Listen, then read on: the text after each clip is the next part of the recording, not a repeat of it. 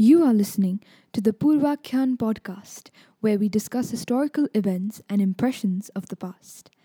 This podcast is dedicated in the loving memory of our late grandfather, Kaka Sahib Chitare. He loved to tell stories, all kinds of stories, especially about his experiences. His face lit up when he shared stories, and they were in such detail, as if he remembered them from a few minutes ago. He always shared a piece of his past to let us learn from it. Hello, everyone. This is the second podcast of our Unification of United Kingdom series. And today, we will be seeing the unification of Ireland into United Kingdom. This unification is definitely a roller coaster of events. So I hope you guys enjoy. Now, let's come to the second most prominent region, which is the evergreen Ireland. When we think of Ireland, we picture beautiful green landscapes, castles, the Giant's Causeway, sheep, potatoes, red hair, and many more things. But then, when it comes to history, we don't really know much about it. But Ireland's history certainly doesn't lack in complexity, diversity, confrontations, or rivalries. This solitary island from the British mainland has a lot to tell, and hopefully all of us will listen. Right. So, Ireland's history is actually quite interconnected or intertwined with much of the history of the main British Isles, like England, Scotland, and Wales. So, not just its history is intertwined or influenced by the British Isles, but the British Isles are also influenced by Ireland. Because if you remember, while we were talking about Scotland, I had mentioned that Scotland, the name, derived from an Irish tribe named Scotties. So that's one fine example of how their histories are connected with each other. Okay, wait. So did our beloved Vikings invade even this single island? Definitely. That was what the Vikings did at that time. It was like their thing. They were experts in that and they loved doing that. So they had invaded Ireland in the 8th century. And after them, just like all the other European countries, they had many other invaders. The prominent ones were in 1167, the Normans, the French kings had invaded Ireland after capturing the British main island. Okay, so can you just go a bit more on detail on the Normans? Sure. Normans. Now, like I said, they were the the French kings. So, they had invaded and dethroned the Anglo-Saxons that were already there in the British mainland. It was prominently a king by the name William the Conqueror. So he conquered the British mainland and ascended to the throne.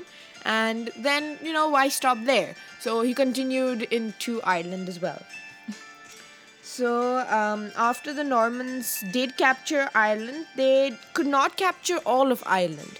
There existed many Irish origin kingdoms in the main Ireland. But then as time passed, the influence of the Normans, it went on weakening. And the Irish kingdom started to grow, mainly because of the plague, the Black Death, all of that. The Norman influence on Ireland started to reduce. But then, rolled along a fellow who was quite famous. Now, he was famous for his jurisdiction on his spouses and relatives. If you recall, he was called Henry VIII. Yeah, I kind of guessed that once you said jurisdiction on spouses. Yes. So he was ambitious enough to re-invade Ireland, and after years of war, quelling down rebellions and all that stuff, in each and every province of Ireland, he had conquered all of it. Wow. So that means Ireland was under England. Yep. Fun fact. If you remember James the Fourth, or James the First, who had become the king of Scotland and England together, that means he also became the king of Ireland, and thus he actually briefly unified all three of them. Oh, so we see a glimpse of the United Kingdom. Yes, and along with a glimpse of the unification, we also see a glimpse, or rather the seeds, of another major event in history. We know that the United Kingdom is actually United Kingdom of Great Britain and Northern Ireland. So why Northern Ireland? Right. So the Irish people, they were not that happy under the rule of England. So to amass a stronghold, the kings that ruled in England, they sent Protestants from England and to buy the Irish land. So these Protestants, they were sold the Irish land, and they eventually tried to settle there so that there might be some English population that they could rule over. But this was not that welcomed in most parts of Ireland, except in the northern region. So in the northern region, you saw that this plan worked, and there were a lot of British descendants. Okay. So here we see a division in the ancestry of the people. So, did this unification last? Not exactly. Ireland then joined in the revolt of the three kingdoms that was against England. And Wolfstone and the United Irishmen, as they were, they led a revolt and joining Ireland as one country because, like I said, Wolfstone and the United Irishmen. So they were Catholics, Protestants, any kind of All differences were left aside, and Wolfstone had managed to do that, and he had led a revolt, but it was brutally suppressed by England, and Ireland now had to become a part of the UK. So in 1801, it officially joined United Kingdom of Great Britain. Okay, but then what about the other Ireland? Like the one that we know is called Ireland. Did they join in? So, if you see, they joined in as an entire island country. So the entirety of Ireland joined into UK.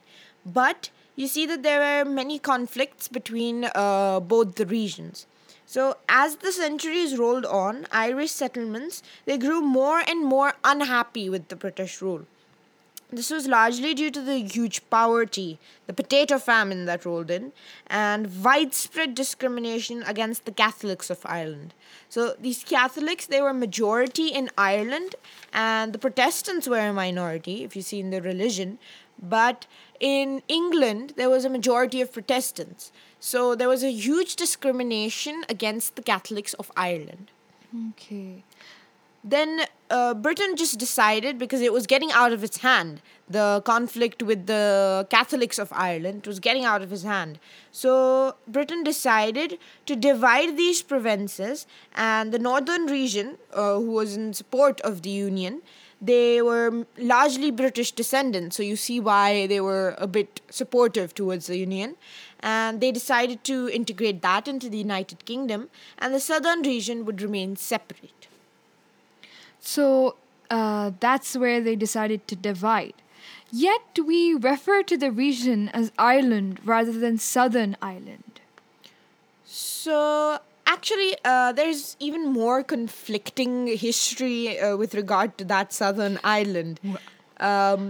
Most Irish in that region, they believed that Ireland should now become a republic, like a sovereign country. Okay, so But- they preferred to remain independent from the Union. Like completely independent as a Yeah. country. But some just demanded a free state. So they would be under the jurisdiction of the United Kingdom, but they would have their own, maybe constitution or policies or parliament. But they would be under that jurisdiction. So this disparity in ideologies was what sparked a conflict between these two people. And in the end, Ireland did become a republic. So that's why we have a different country named Republic of Ireland. Okay, but did this division of ideologies also occur in the northern region? I mean, not everyone would want the same thing, right? So, did these two ideologies, the demand of a republic and the other demand of a free state, affect the northern region as well? So in the north, we saw a majority of Catholics over the Protestants, just like a majority in all of Ireland. Uh, but you could see that the Catholics, they supported being true Irish. They thought of themselves as Irish people, and so they supported the republics, the Republican ideology. But the Protestants, they vouched for a union because most of them were British descendants. Right. So this ignited a division between the religion as well. This Catholic and Protestant division is something that has lasted for such a long time that we see that even today. We could put this as the ripple effect left by the events of the unification of Ireland and even Scotland into the UK. I think even now we see a push and pull for the independence of Scotland and maybe a unification of the two Irelands. Yes, so we saw like in 2010s or 2015s, I'm not really sure about the date, but at that time there was a vote held by the Scottish Parliament, Yeah. and they discussed the bill on whether Scotland should remain an independent nation or a free state from in the United Kingdom itself. Right. So when they voted this, general public also, a lot of the general public were in favor of an independent Scotland, but just by a slight margin, the favor for staying in the United Kingdom, it won. So I think there are chances that you could see an independent Scotland. There was also another incident. That all the countries in United Kingdom, Northern Ireland, Scotland, or Wales, other than England, they vouched to stay in the European Union, whereas England preferred to come out of the European Union. So that's why when the United Kingdom came out of the European Union, that I think those kinds of instances have engraved a doubt in people's mind that whether these countries will remain a part of the United Kingdom. And then there are many conflicts in between Northern Ireland and the main Ireland. There are many problems, not conflicts like how they were before, but there are many problems because that northern region, it isn't geographically, properly divided. It isn't divided according to the rivers or the mountains or the landscape. It is divided among the people. People in support of the union, people not in support of the union. So it is very weirdly divided, and there is literally a road which goes from there's a highway, national highway in Ireland that starts from the Republic of Ireland, goes into the Northern County, then again comes after a few kilometers, again comes out into the Republic of Ireland, then again after 2 kilometers goes into the Northern County, and then it ends with the Republic of Ireland. So that kind of this is the fine example of why they want this island to be unified again. Also, this border thing, I think it's kind of common with every country that British have ruled. It is quite a disturbing thing because they were a third party, they were a third empire who didn't. In India, it was a very special case. In Africa, a very special case because these were colonies of the British Empire, the United Kingdom. So they were a completely third island, a third geography for them. Yet they should have just left it to the people of that region because they're going to leave them independent anyways. So they should have just left it that way and they could have divided on their own. Interfering in a third party doesn't necessarily mean you're doing them a good thing, right? Exactly. But if you see this kind of event, the unification or the formation of the United Kingdom of Great Britain and Northern Ireland, these kind of major events in the history of Europe or the history of the world, they have a long rippling effect. You see, because of that United Kingdom, they could become a stronger power, and that's why they could colonize even more people. So all in all, it reflects onto many situations in history, and then it paves the way for a different kind of future. So Exactly. these kind of events, that's the most interesting, or that's the key point in history. Everything that happens always ripples to something else happening, maybe all across the globe.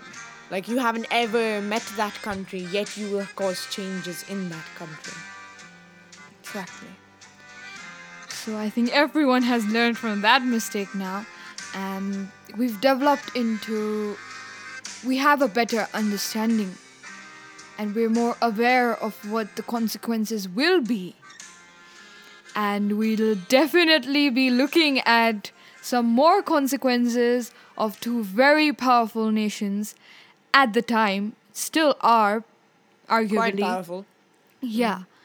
So we're going to see what they did, what they made results out of. tension. Oh my God. The tension between them. The cold tension between them. Exactly. Wonderful panta. And we're going to see what they the consequences, the horrible consequences that They occurred rippled after out. that. Yeah. Learn from the past, everyone. This is why we learn history. Yeah, exactly. One reason why we learn history, and that's the most important reason. Okay, so we'll see you in the next podcast. And I hope you all will enjoy listening to this podcast as well as the upcoming podcast that we bring. It's about, if you haven't guessed already, the Cold War. US and Russia. That's what we'll be talking about. If you liked this podcast, please like, share, subscribe, and follow our Instagram _Purvakyan_. Thank you. Disclaimer. This podcast does not wish to harm any values or opinions of any person or community. This is merely a history podcast to share information.